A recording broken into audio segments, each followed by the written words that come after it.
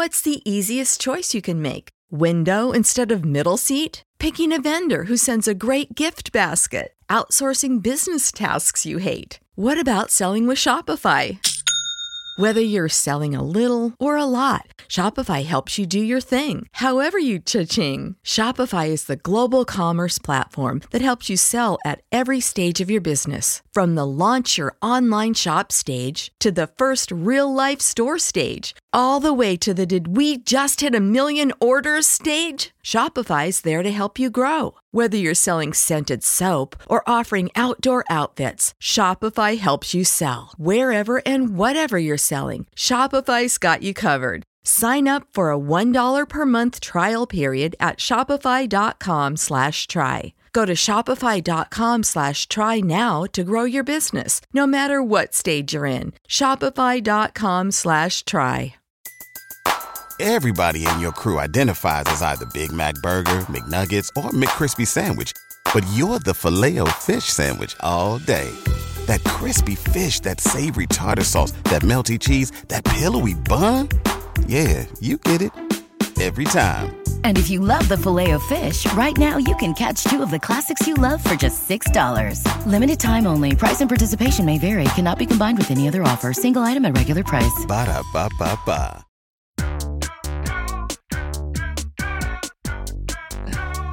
Hello there, Internet.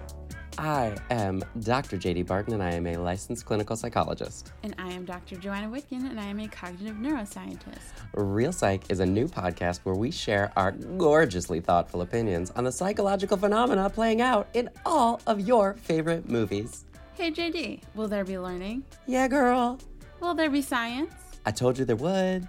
Will there be delightfully informal, explorational, informational conceptualizations from two best friends who would be talking about this anyways? But of course. Welcome back. How are you? Back. I am good. You sound a little hoarse. A little horse? I'm a miniature horse. I'm a pony. Little Sebastian. I as y'all heard at the end of last week's episode, a little congested. I had a cold. I now feel like I had a cold, but it's like leaving my face and body, which is nice. That's great. It's just it's not lingering voice thing. Do you have to let it linger? Very the Cranberries. Love it. And been just like chilling and drinking some juice and working from home and feeling okay. It is a squillion degrees in Los Angeles right now. Is it really? It's like 100 degrees. That like non. That's not hyperbole. That's not hyperbole. I was like non-paradoxically. That's not the word. Maybe I do still have a cold. It's currently 95, but the high was 99 a little earlier. That is wild. It is like 62 degrees in New York, and it feels like an oasis. It feels like heaven. Hot heat. Yeah. Yeah. No, it's brutal. Gosh. Soups brutes. Don't like Soups that. Brutes. I know. How are you? I'm good. I returned to the office this week for my job. Oh, see, I unreturned from the office. I got to go hybrid this week and not be in the office all the time.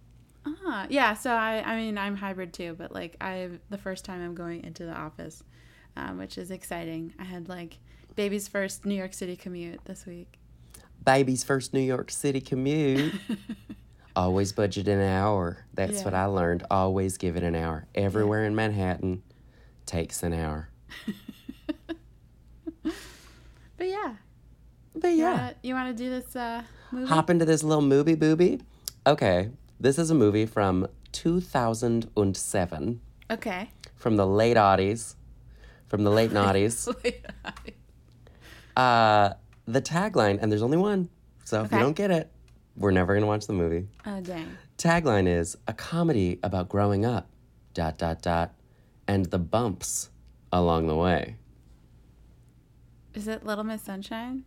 No, very right time, right sensibility, actually. Okay. Not that. It's a coming of age kind of. Yes, but a little later in age than Little Miss Sunshine was. Okay. 2007. Focus on the word bump. Yeah.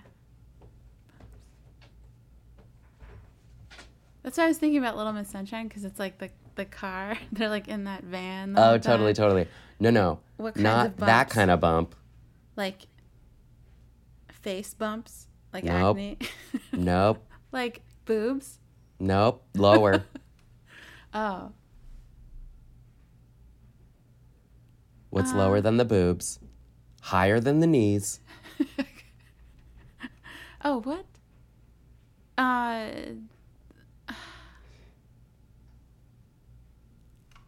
I don't know. I'd say the plot of the film takes place over about 40 weeks or so. Okay. Is 2007 comedy. Now I'm blanking on the name. No, Knocked Up.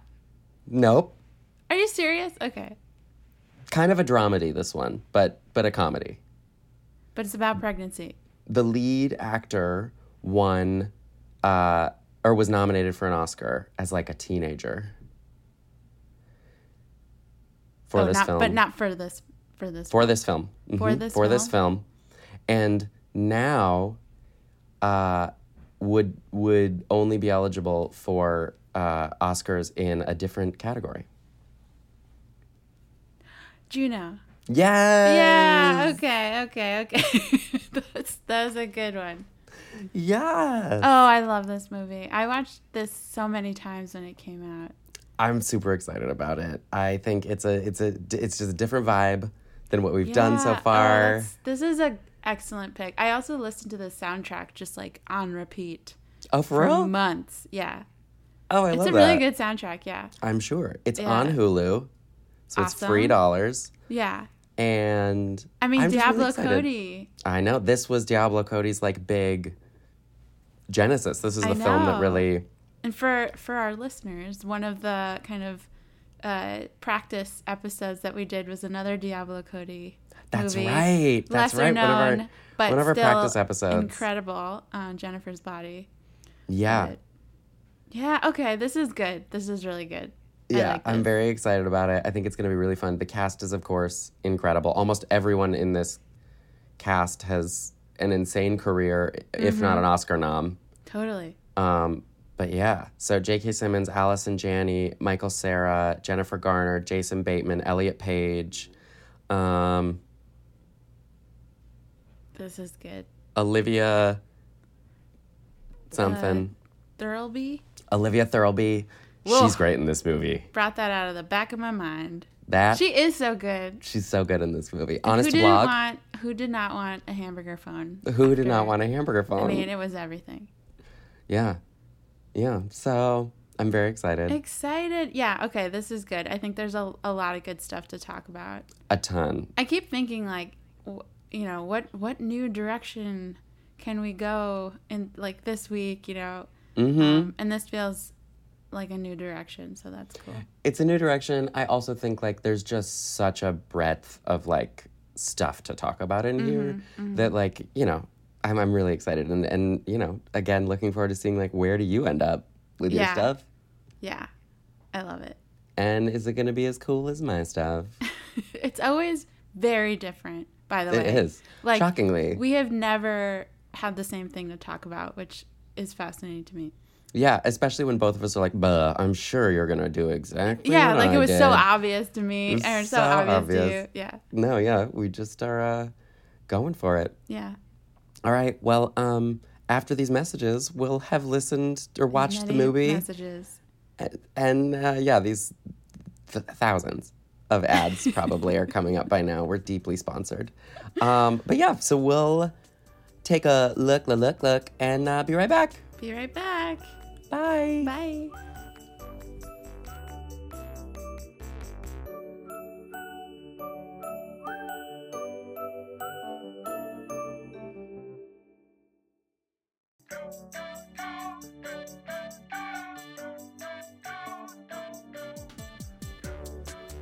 Oh. And we're back. We are backity back.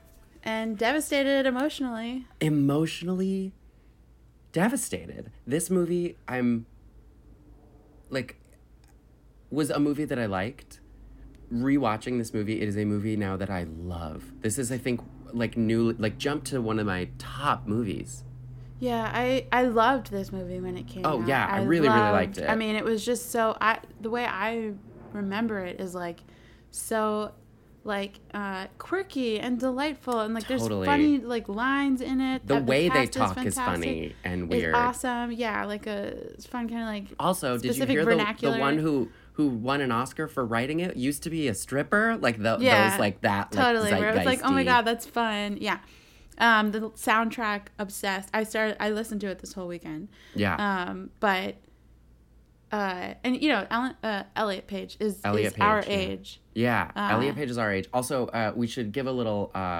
So as we mentioned in the intro, Elliot Page. I think we mentioned this. Elliot Page came out and has transitioned.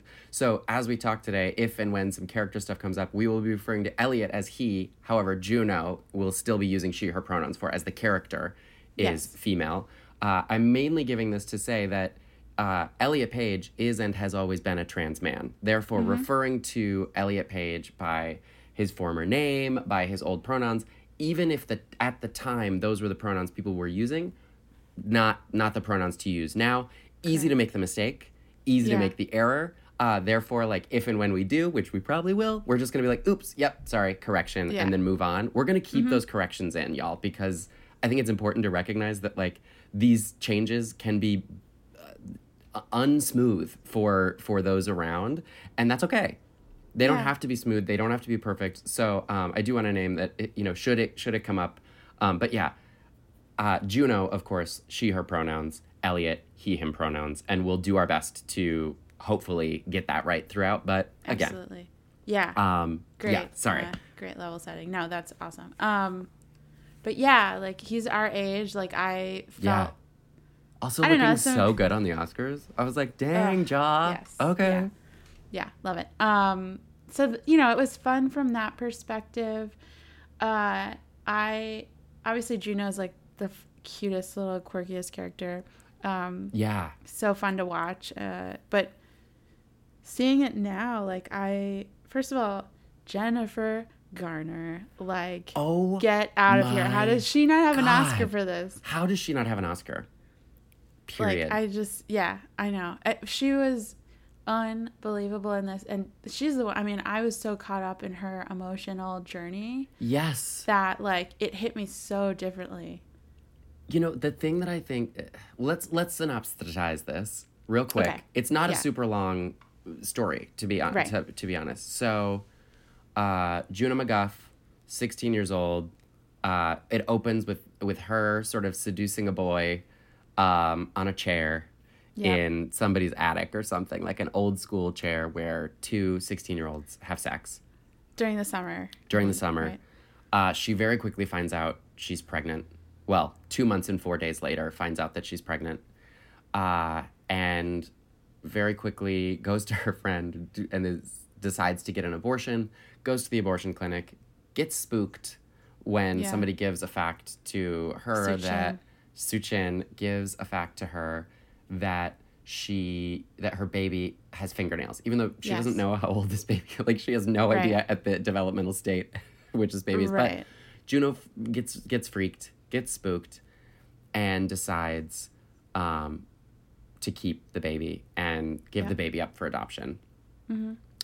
Confronts her dad and stepmom, played brilliantly by J.K. Simmons and Allison Janney, another two people that are just exquisite in this film. Incredible, yeah.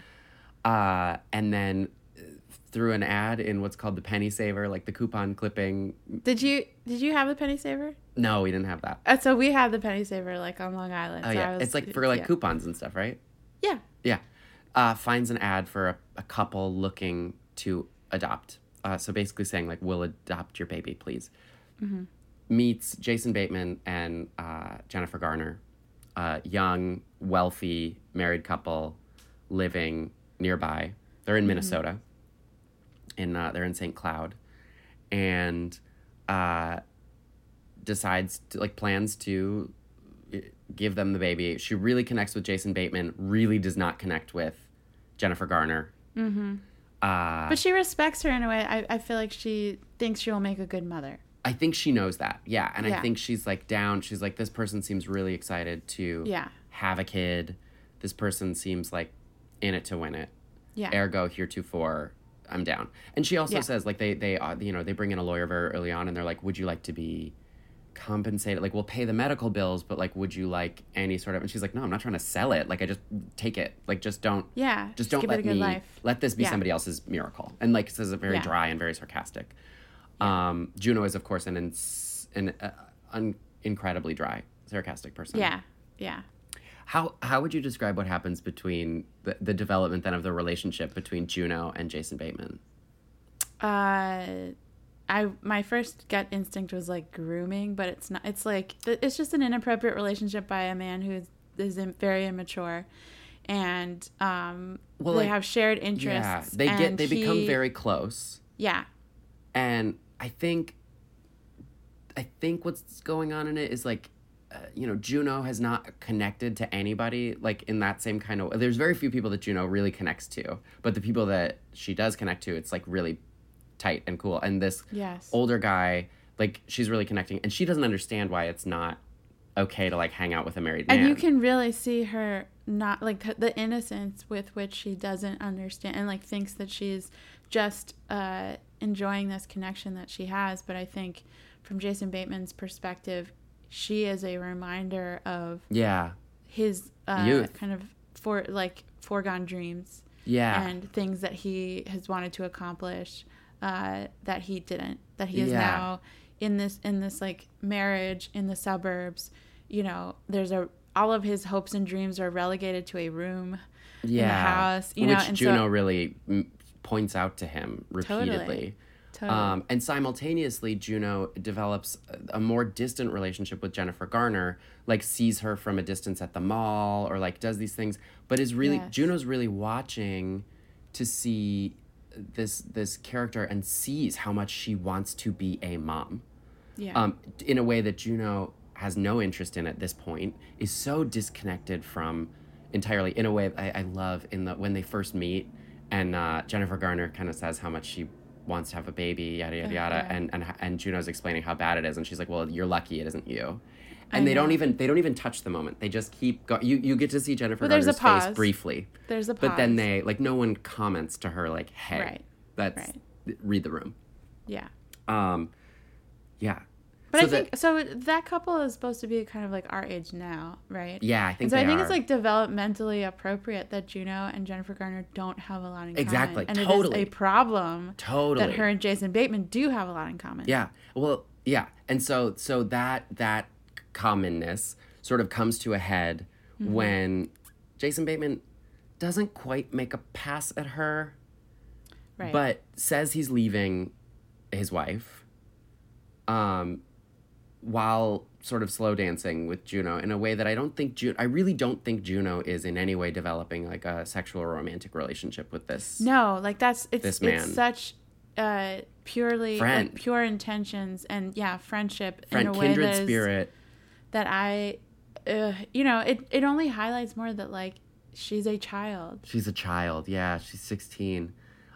She freaks out and tries to leave, and as she's trying to leave, Jennifer Garner shows up and is like, what did you do? Like really knows something he did. Clearly, you see the tension in that marriage. You see the tension in the marriage. I mean, and Juno sort of has a panic and a crisis, beautifully done in the storytelling, then writes something out on a piece of paper, drops it off on the doorstep. Jennifer Garner opens the door and reads it, and then you don't really get her reaction from it. Right. All the while, Juno's trying to navigate her romantic relationship with being in high school. Polly Bleeker. With Polly Bleeker, Michael Cera. Michael Cera, this boy. She is still having the same kind of adolescent journey, right? Which is she likes this guy, and she is afraid to like, be with him, and meanwhile she like is pregnant with his child, but it's still this like, will they, won't they, can they, it's such a interesting like way to tell this story. It's such an interesting way to tell the story. They have sort of this very friendly, companionate friendship that sort of seems to sometimes involve, like one time involve sex, but primarily be like, let's hang out, let's like play guitar together, let's like talk about stuff, but casually, very casually. It does seem like has like interest in her romantically. Yeah, and she clearly likes him, but is not sure how to say it. Yeah. They have a bit of a falling out, but at the sort of peak, moment, and then they come back together really nicely. It's just a typical like high school. Yeah, like your high school, like, does he like me? Does she like me? Will we be together? Like, it's the typical, which is very sweet. This is like what she is going through. I just want you to tell me you like me. Yeah. And that you still like me, how I am. Being vulnerable and being able to admit that to somebody else, knowing that you may be rejected. Yeah. It is like the quintessential adolescent romantic experience. Yeah. And so they kind of come back together. Juno goes into labor, and has the baby, still gives the baby to Jennifer Garner, who, and we'll talk about her story a little bit, as we get a little further in, but gives the baby to Jennifer Garner, and the film kind of ends with Juno and Polly spooning on the, the climax of the drama at the end, Juno and Polly spooning in the end, Jennifer Garner holding the baby in the nursery with a frame of the yellow sheet of paper that says, if you're still in, I'm still in, Juno. Yeah. I forget what her name is in the Jennifer Garner. Veronica? Is that right? Vanessa, yeah. Vanessa, that's right. Vanessa, if you're still in, I'm still in. Mm-hmm. And, she gives Jennifer Garner the baby, which, of course, you kind of see coming. There's a beautiful moment in the nursery with... That's when I was bawling. Yeah, I was crying during that as well. Lost my mind. And then it ends with Juno and Polly playing guitar together, having their little romance band in the summer, their little romance in the summer, and kissing. So this movie, I think, is just a hug. It is a devastating hug. It is like an unbelievable reminder of like the nuance and depth of like human emotion and relationships. Yeah, I mean, it feels like these parallel journeys between like people in their mid-30s who are navigating a marriage, navigating life goals, and then a teenager who's navigating being a teenager. And there's this weird thread, perpendicular with their lives of where they cross over, and that's the only reason why these parallel lives should intersect. It's like it's just interesting. Well, and you make a really nice point. This movie came out when we were his age, Elliot's age. Yes. And now we're watching it at the age that Jennifer Garner's character is. In rewatching it, it's funny because this was the thing that made Elliot Page famous, like very famous. Absolutely. He was in stuff before that, which X-Men, I didn't know. Yeah. He'd done a few little things here and there, like smaller roles, but this was like a star tour. And what's so funny is, this character of Juno, like this character, she's so uncomfortable in her skin and so doesn't fit the like typical girl. And like in hindsight, it's like, this trans guy as a teenager so perfectly embodied this like, of all, not your every girl, given that he's not a girl. Right. And then just the way in which his relationship and the way he embodied this like character who felt so far away from the idea of pregnancy and motherhood. Yep. And is just like brilliant. Like I think that Elliot Page was exactly the right person at that time. And again, I think he's talked a little bit about coming out and things like that. Like he was not really aware of his transness at that time. Sure. It was more, he was experiencing a lot of dysphoria, but not in the way that we... Yeah, he may have been tapping into something. I mean, I think it's beautiful to see like his pain and discomfort. I mean, even just that line, now him being an adult man and seeing him playing a teenage girl in the line, I don't know what kind of girl I am. Yeah. You're like, dang. Yeah. Dang. Yeah. It is like profound. I just thought is just, rewatching this makes me like him so much more as an actor. Absolutely. To really see, like, you know, what, and in a way, again, not to belittle or minimize the, like, trauma of, you know, being trans and having to live a cis, you know, a quote unquote, like, cis experience, but the sort of way in which his experiences so uniquely and deeply inform this character, I think is just really incredible to see. I agree. I think it really, like, you know, a lot of people, when someone will come out as trans, or come out in any kind of way, will often feel really, like, lied to, or really, like, upset. You know, why didn't you tell me sooner? I wish I'd known. I can't believe this was all. And I really think, like, his body of work really shows that he's learning and growing and figuring this out too in his work. I don't know. I just was really, like. Yeah, it gives such a deeper appreciation for that art. Yes. That he created. Yeah. Yeah, I just think he's unbelievable, and I think Juno is such a delight of a character. But yeah, I remember watching this and just thinking, like, wow, I really didn't expect it to turn out like in Jennifer Garner by the end. And now watching it, even from the beginning, I'm like, no, she's fine. Like, she's fine. But as a teenager who's, like, cool and can't relate to that. I mean, the moment you meet her, I was in love with her. Like, I was just felt so. I mean, I felt like similar to, you know, she tapped into things that I feel at my age now. Totally. Yeah, I was weeping at the end, starting when Polly leaves the track meet. I started crying. He just knows. He just wants to be there. That scene, Allison Janney, man. I mean, that scene where you start loving Allison Janney because her relationship as Juno's stepmom, it starts a little frayed and a little irritated, and then really, like, she so steps up when Juno tells her, and she's like, well, we got to get you on some folic acid and some prenatal vitamins. Yep. They do great things for your nails.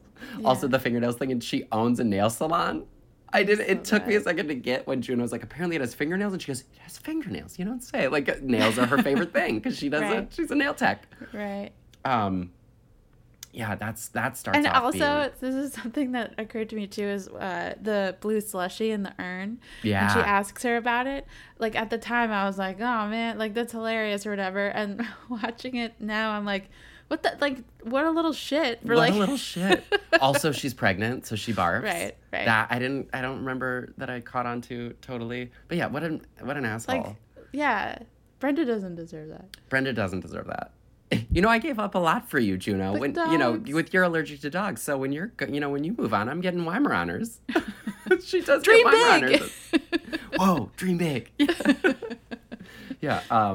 No, she's that when she yells at the X-ray tech. The tech, it's just. Yeah, it's perfect. Yeah, so she yells at, this sort of segues actually into some of the research that I did. So I had a really, really hard time with this one because I wanted to look at the research on teen pregnancy, on, like, the outcomes as to whether the teenager gives the baby up for adoption, whether the teenager terminates the pregnancy through abortion, those kinds of things. Oh my gosh, the research is so vile. Like I couldn't even, just the premise, you know, we talk a lot about this, right? Where, like, the question you're asking is deeply informed by culture. It is deeply informed. It's already biased, just the way you ask these questions. And, you know, one of the things I started to look at, because it's, you know, research I'm usually pretty comfortable with and fluent in, are like outcomes, social psych stuff about, like, predictors and risk factors But, like, finding something about the risk factors for teenage pregnancy that doesn't feel so like there's an agenda, right? That was the hope. And the problem is, like, as soon as you start reading the research, it all starts with, like, much, much higher in, like, teenagers of color, in a way that you're like, I already hate that you're in any way starting race as a conversation about this, and you're not talking about social support. You're not talking about. I found education, one thing that I was okay with in terms of locus of control, and how like your locus of control, meaning do you think internal or external for those listening? So what has power in the world or in your life? Is it internal, like you have power, or is it external, like the world has the power to make changes? Do you think the universe is doing things to you? Or do you think you do things to the universe? Yeah, exactly. Yeah. And a highly experienced external locus of control, and basically allowing others in decision making, prioritizing others in decision making actually makes people more likely to have teenage pregnancies. So that was kind of a thing that I found that felt non-racist, non-misogynistic, non-horrible.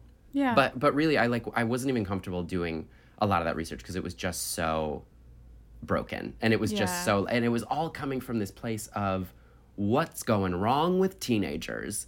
That like even just the way they're asking those questions really all sounded like that X-ray technician, basically. It all sounded like that. Yeah, so that X-ray tech in the thing, when she's like, no, I'm giving the baby up for adoption, she goes, oh, that's a relief, or something like that. Like, thank goodness for that. Oh, thank goodness for that. Yeah.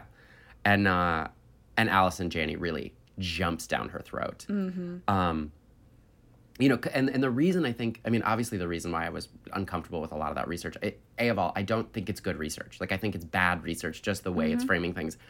And, you know, the thing I love about this movie is Diablo Cody is, like, a feminist, like, pro-choice, for sure. You know, and she's created this film that is a very pro-choice movie about choosing to, you know, carry the pregnancy to term and then give the baby up for adoption. Like, but in a way that is never about it being the holy thing, the spiritual or the right thing, or she's like morally superior or something. Never. And you know, a lot of these characters that you would think might be the sort of pro-lifey characters really end up being the ones that you love the most, right? The stepmom, played by Allison Janney. What's her name?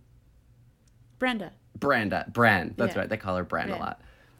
Or even Jennifer Garner's character, right? That's like, of course, like a baby, carrying a baby is the most sacred thing you can do. It's so beautiful, yada, yada, yada. So suffice it to say, I did not do any of that research because it's broken and gross. And I felt like it didn't really respect what the movie was. So what I did do was I actually, you know, a lot of times we have things where you'll ask me my thoughts on like clinical research and like, you know, therapy things. I decided to bring some facts about brains and pregnancy and motherhood and kind of like tell you about some of these facts that I found, and then hear like what your thoughts are as, you know, a cognitive neuroscientist and what you're understanding, because you understand the brain way more than I do. Yeah. So one of the main things I wanted to look at was the concept of like pregnancy brain or momnesia.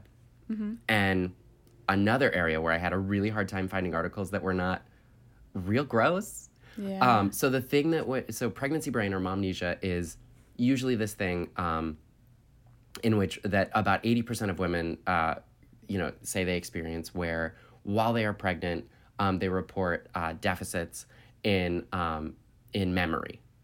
Primarily, it is memory. A lot of times, people will conflate this with, quote, cognition, basically meaning like moms don't think good, which is gross.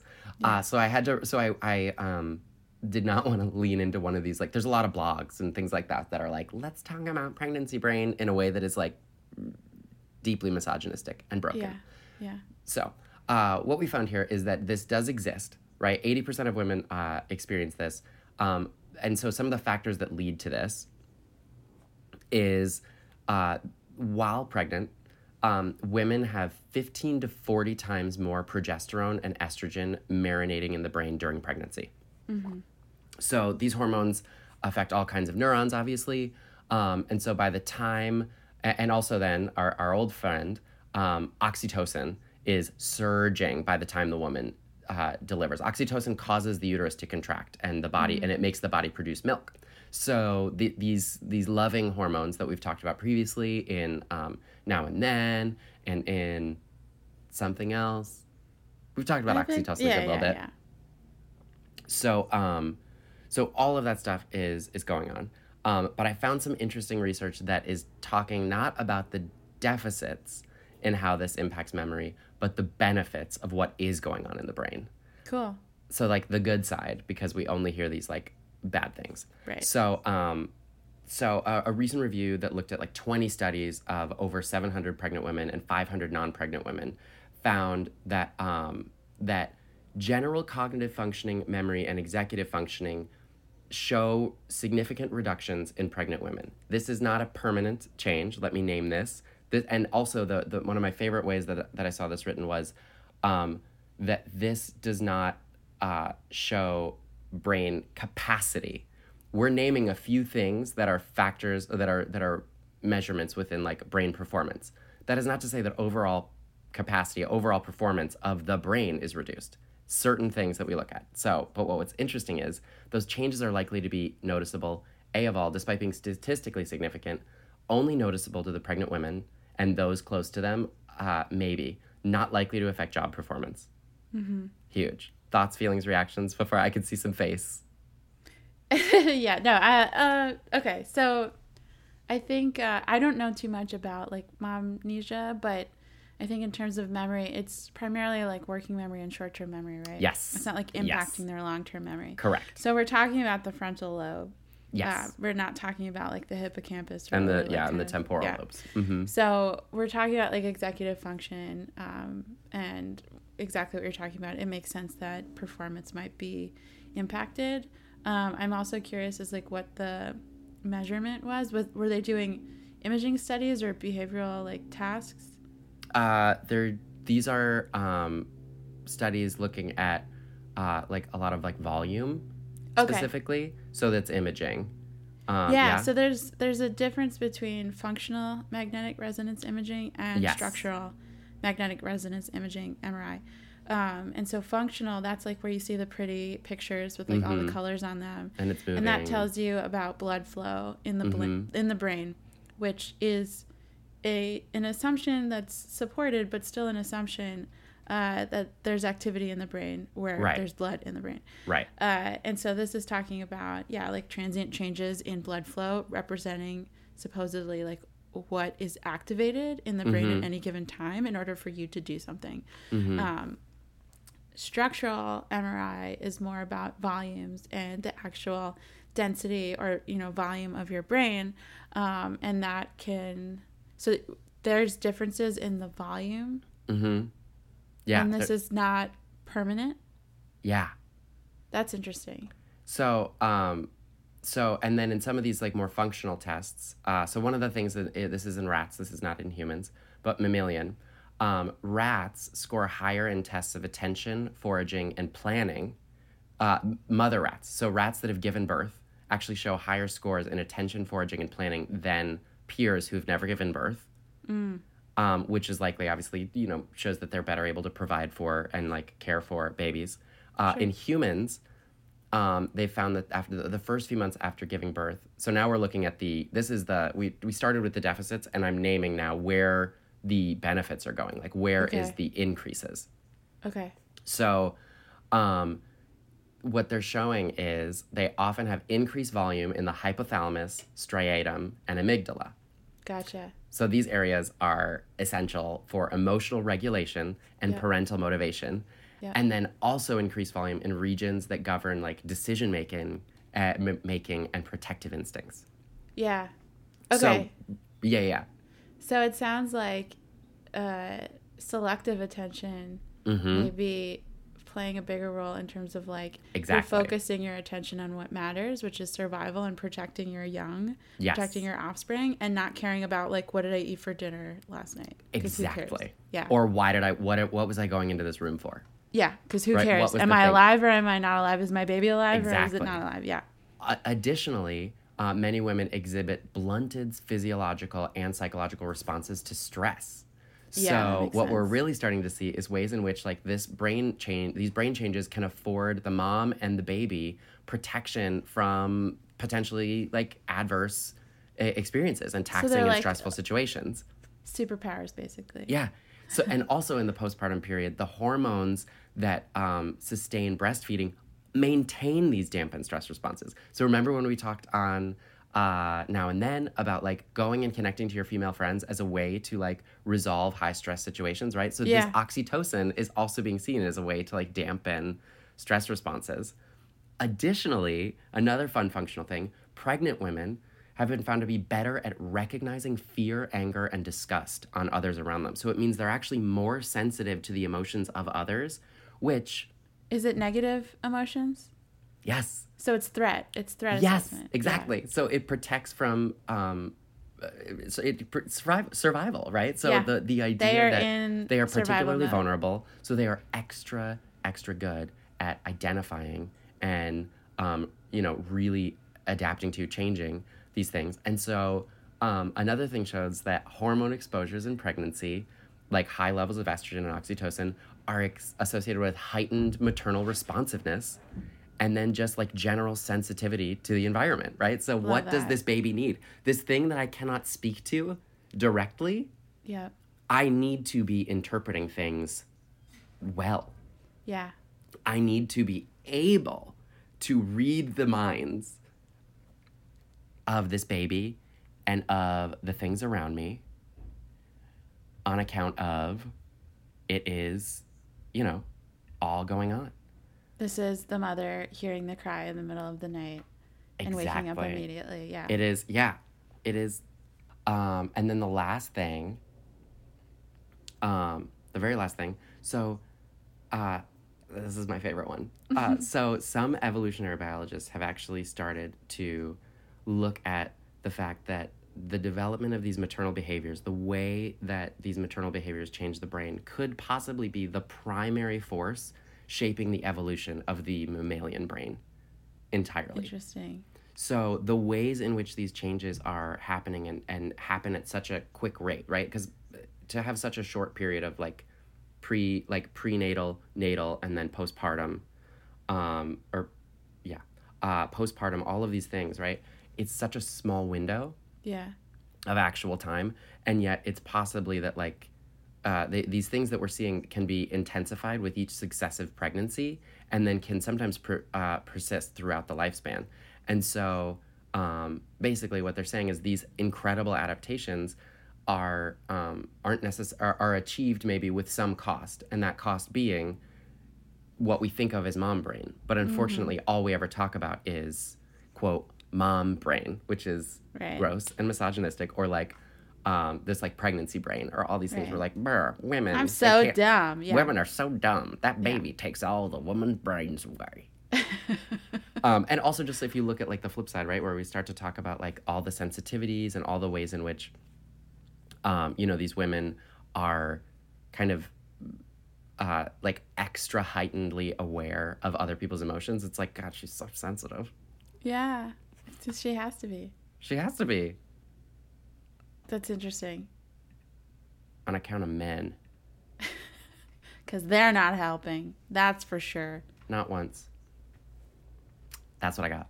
Love it. Okay, so I think the evolutionary perspective I really like, and it sort of ties into something that I was looking into, which is basically people there's a pervasive kind of idea that having children increases your life satisfaction, right? Makes you gives your life meaning. Totally. There's these beliefs that people have studied of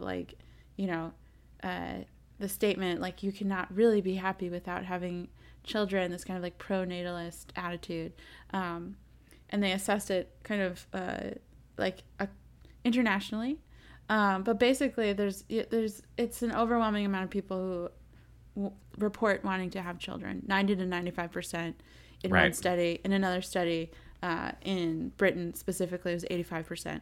But there's also some kind of cultural differences, these pronatalist attitudes are strongest in Eastern Europe, Asia, and Africa, more moderate in South America and South Central Europe, and weakest in richer countries, U.S., Canada, Australia, the Netherlands, and Nordic countries.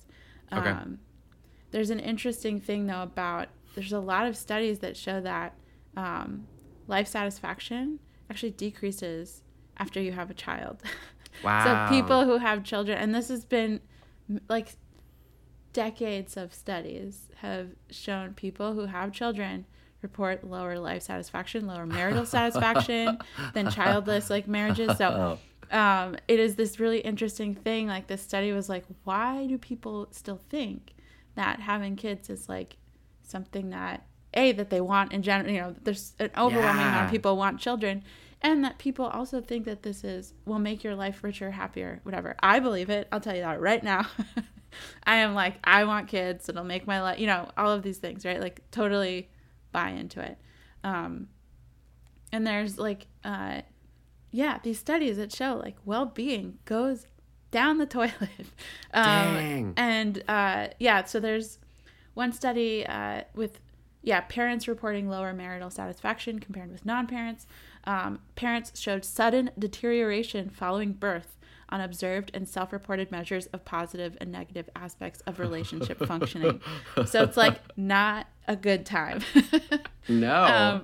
And this, like, importantly to kind of talk about it, this does vary as a function of like country or country of origin. So, for example, it has to be said, like, it's way worse in places like the U.S. and Australia, but not as bad in Nordic countries where there are, policy unbelievable and social support. Cultural differences, paid family leave, paid family support, leave, yeah. So those kind of negative, like, self-reported kind of like negative experiences are attenuated in like countries with more support for new parents. But like this article, is trying to figure out like what these myths about parenthood and like thinking that will increase your well-being, your life satisfaction. Why are they still so pervasive? Right. And there are some like evolutionary perspectives on it. But basically, maybe we are genetically predisposed to wanting to be parents from, an evolutionary perspective. To pass on genetic it continues material. the species. Yep. And this idea that, children give life meaning and purpose. And if you have that attitude and you have offspring and it is you're genetically predisposed to have that attitude, right, you're also potentially passing that attitude to your offspring who will also want to have children. And that's so it's smart. like passed down through, perpetuating across generations. There's also talk about intergenerational trauma. I know, right? Something that people are yearning for, really, life meaning and purpose. And so children can be one route, and socially acceptable route to do that. So, that it could be really a proxy for them looking for meaning and purpose. Yeah. There's also obviously cultural, social pressures, right? So like there's a lot of these attitudes that having children is the morally right way to live. I mean, look at religious beliefs around it, right? Like, So that is also pervasive in society, especially societies that are not pro-choice, that are pro-life, that are wanting you to have, it is in like God's, best, I don't know, to like have as many best children. Best thing you can do is make more Christian babies. Have as many Make babies more as Christians. possible. Yeah. There's a critical feminist view too that women, have been socialized to value family and children in a way that's meant to kind of console them for the lack of genuine power in other areas, and to kind of bolster the culture's rationalization for the oppression of women. Woof. So that's another fun little perspective. There's also just like a self-report bias, right? So there's like a focusing illusion, they call it. So people more easily remember aspects that are consistent with their general beliefs about a phenomenon. Totally. So like they believe children bring happiness. They believe I enjoy my kids. So they're going to say... children bring head lice. That we know statistically. Yeah. So there's, this is what's... They're going to maybe report that because they're choosing to focus on that. There's also potentially cognitive dissonance if they're to admit something... Yeah. It's really that they spend so much time, effort, and money in. They admit that that's not enjoyable. You've bought in. Yeah, and so I found that really interesting. Of like the data or like the science does not like this. the part that really stuck out to me, we mentioned it before, is like when Jennifer Garner is saying, like, do you ever feel like you were put on this earth to do something? And like, for me, that's being a mother. And I feel that way. I've felt that way for my whole life. And I know there's lots of people who don't feel that way. I will tell you that hit me hard because I like completely feel that way. And it's just so interesting to be like, look at the data. As a very data-driven person, like, there is way lower life satisfaction. There's also just like some semantics, right? So there's some like articles kind of ruminating on like, well, what is life satisfaction? What is happiness? Those are not necessarily the same things, and maybe happiness is more transient. Maybe that question was just asked by a recent parent, and they were like, "What is happiness?" Sorry, I'm not familiar. What is it? Remind me. I mean, we talk about it, so it's like measurement validity, right? So it's like maybe we think we're talking about life satisfaction, but we're talking about happiness as a emotion that waxes and wanes. I don't know. Yeah. There's some... That is so interesting. Yeah. You know, it's funny because I've had a real shift in this view. I thought for the longest time I was like certain I would have kids, and now like I'm in my mid 30s and I am single in a way where I'm like, I don't know, and gay, like making a baby happen in my life through any means.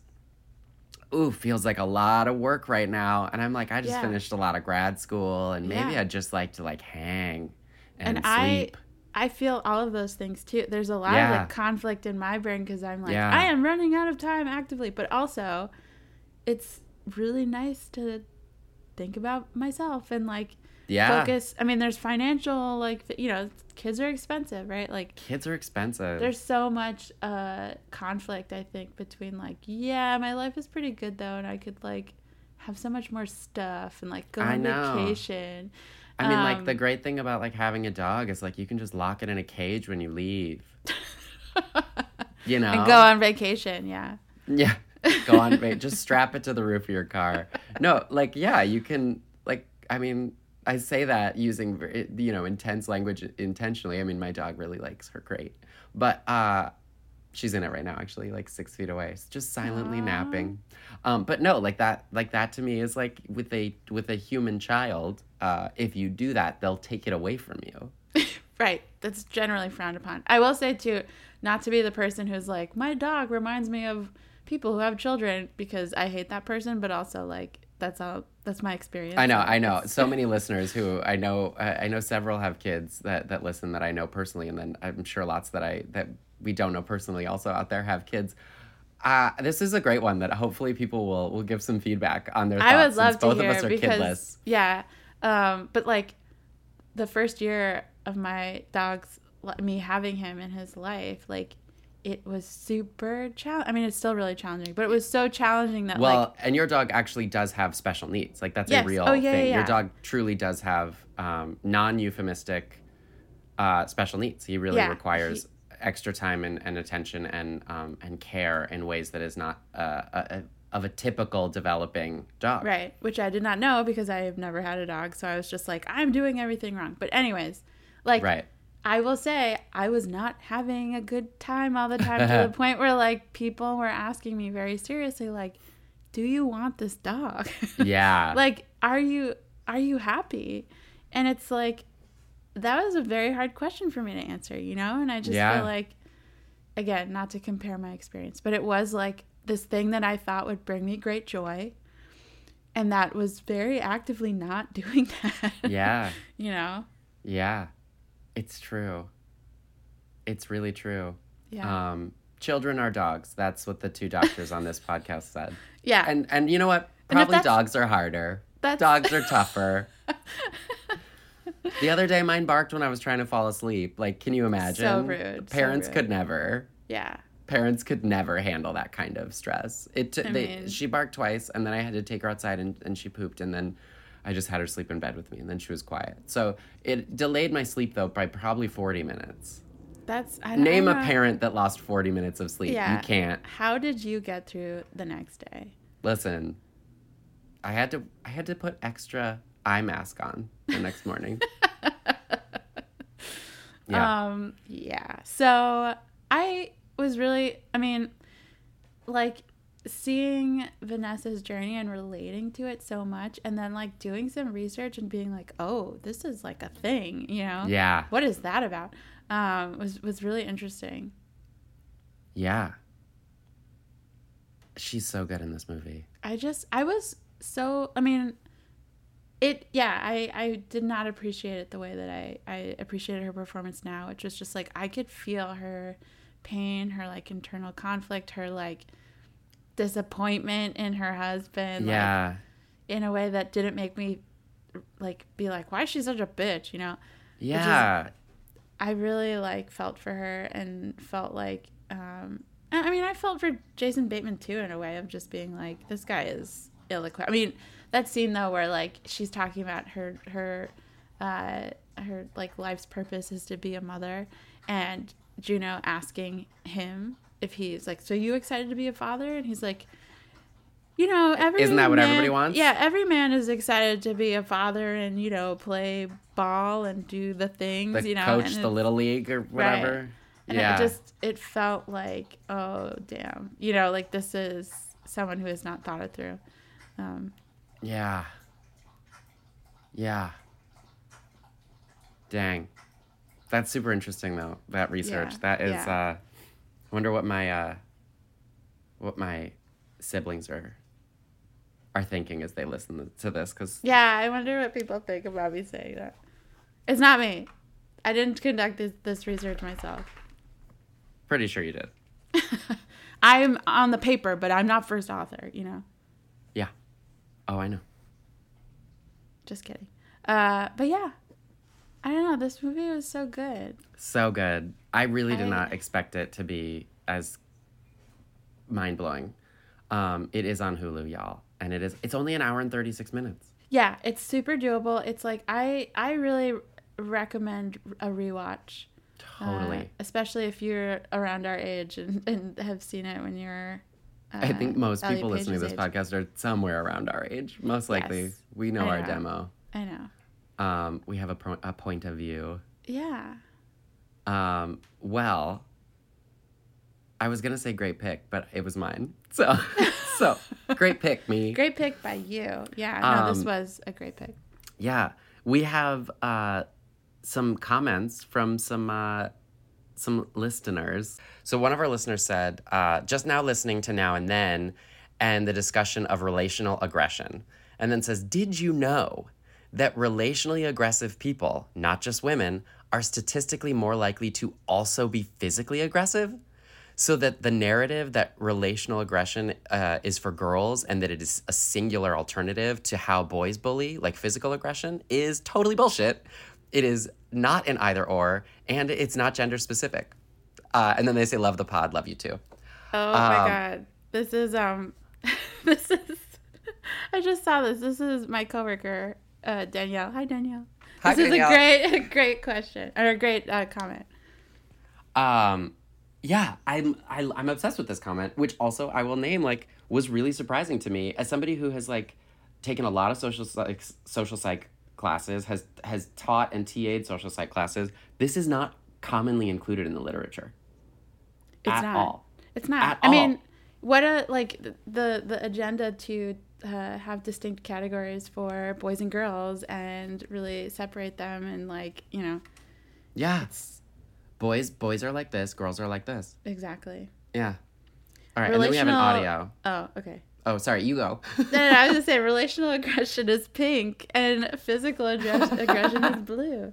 Totally. That was super worth you pausing. Having me go back and say. Okay. I got it. Hello there. Long-time listener, first-time caller. All right. I heard Dr. Joanna say that no one would care about She's the Man with Amanda Bynes, but I beg to differ. I think all of Amanda Bynes' movies would be very welcome to be broken down by you guys. Specifically, my choice would be Sydney White, the retelling of Snow White and the Seven Dwarfs. I would love to hear you guys break that down. That's my special request. Okay. Love that. First Love of all, that. I feel so seen and validated. But Sydney White, I mean, yeah, that would be incredible. These are like old school fairy tales, though.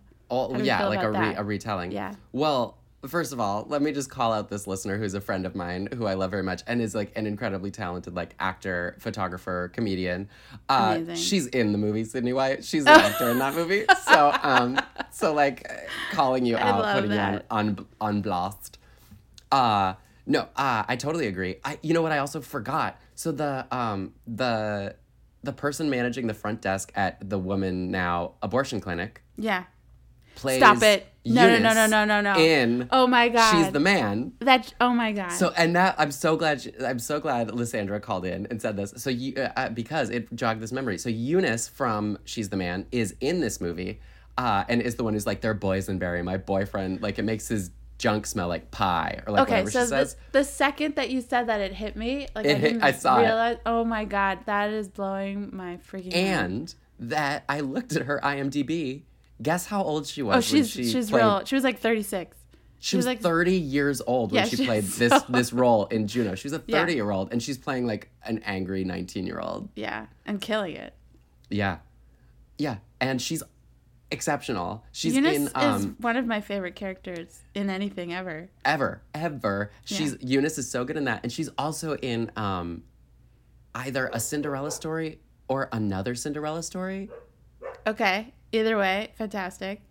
I forget which. I will say, so Eunice in She's the Man was supposed to be a character with one line, and she nailed it so hard that they were like, we need to give her like a full storyline. Oh my gosh, that's like the thing that every background actor or everybody with one line is like just holding on to all the time. Said with Love used to be an actor. I was there. I was thinking that same thing. All your hopes and dreams. Yes. All right. Well, this has been a pleasure. It's been great. What a trip. So great. What a journey. Let's revisit more movies from our youth. She's the Man. I'm so close to choosing it. We'll see. It's a great movie. We'll probably do something more contemporary at some point. But now we're just digging into these classics. Yeah, I keep meaning to get around to it. I look at, when I'm choosing things, and I always end up going older. But it's Same. Yeah. Well, there's our outro music, y'all. I have been Dr. J.D. Barton. And I have been Dr. Joanna Whitkin. Please rate, review, subscribe. Send us those audio messages or comments with permission to read them aloud. Yes, and please tell a friend. We are so close to being monetized and commercialized, y'all. Post us on your Instagram stories. It really does help. Yeah. Even like the 5 or 10 people that might tap it is like, not that you have only 5 or 10 followers. I know you have thousands, everyone. But even if only a few people tap it, like that really can make a big difference for us. Absolutely. And can bring us our dream of having just enough money to pay somebody to edit this for us. And, I think it'll be a gift to the listeners, too, because I think it really will be. We know that we're not crushing it producer-wise. we are not. But that is because we are not producers. But sure. We are being asked to produce. We are barely podcasters. But we love you all. Thank you for listening. And we'll see you next week. Bye-bye. Bye.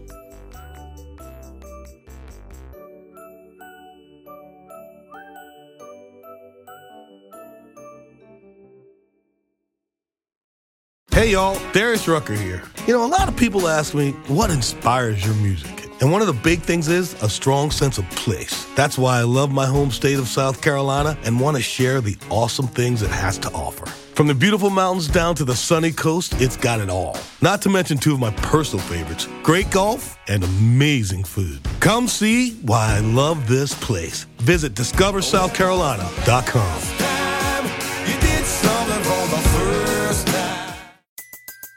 Everybody in your crew identifies as either Big Mac Burger, McNuggets, or McCrispy Sandwich. But you're the Filet-O-Fish Sandwich all day. That crispy fish, that savory tartar sauce, that melty cheese, that pillowy bun. Yeah, you get it.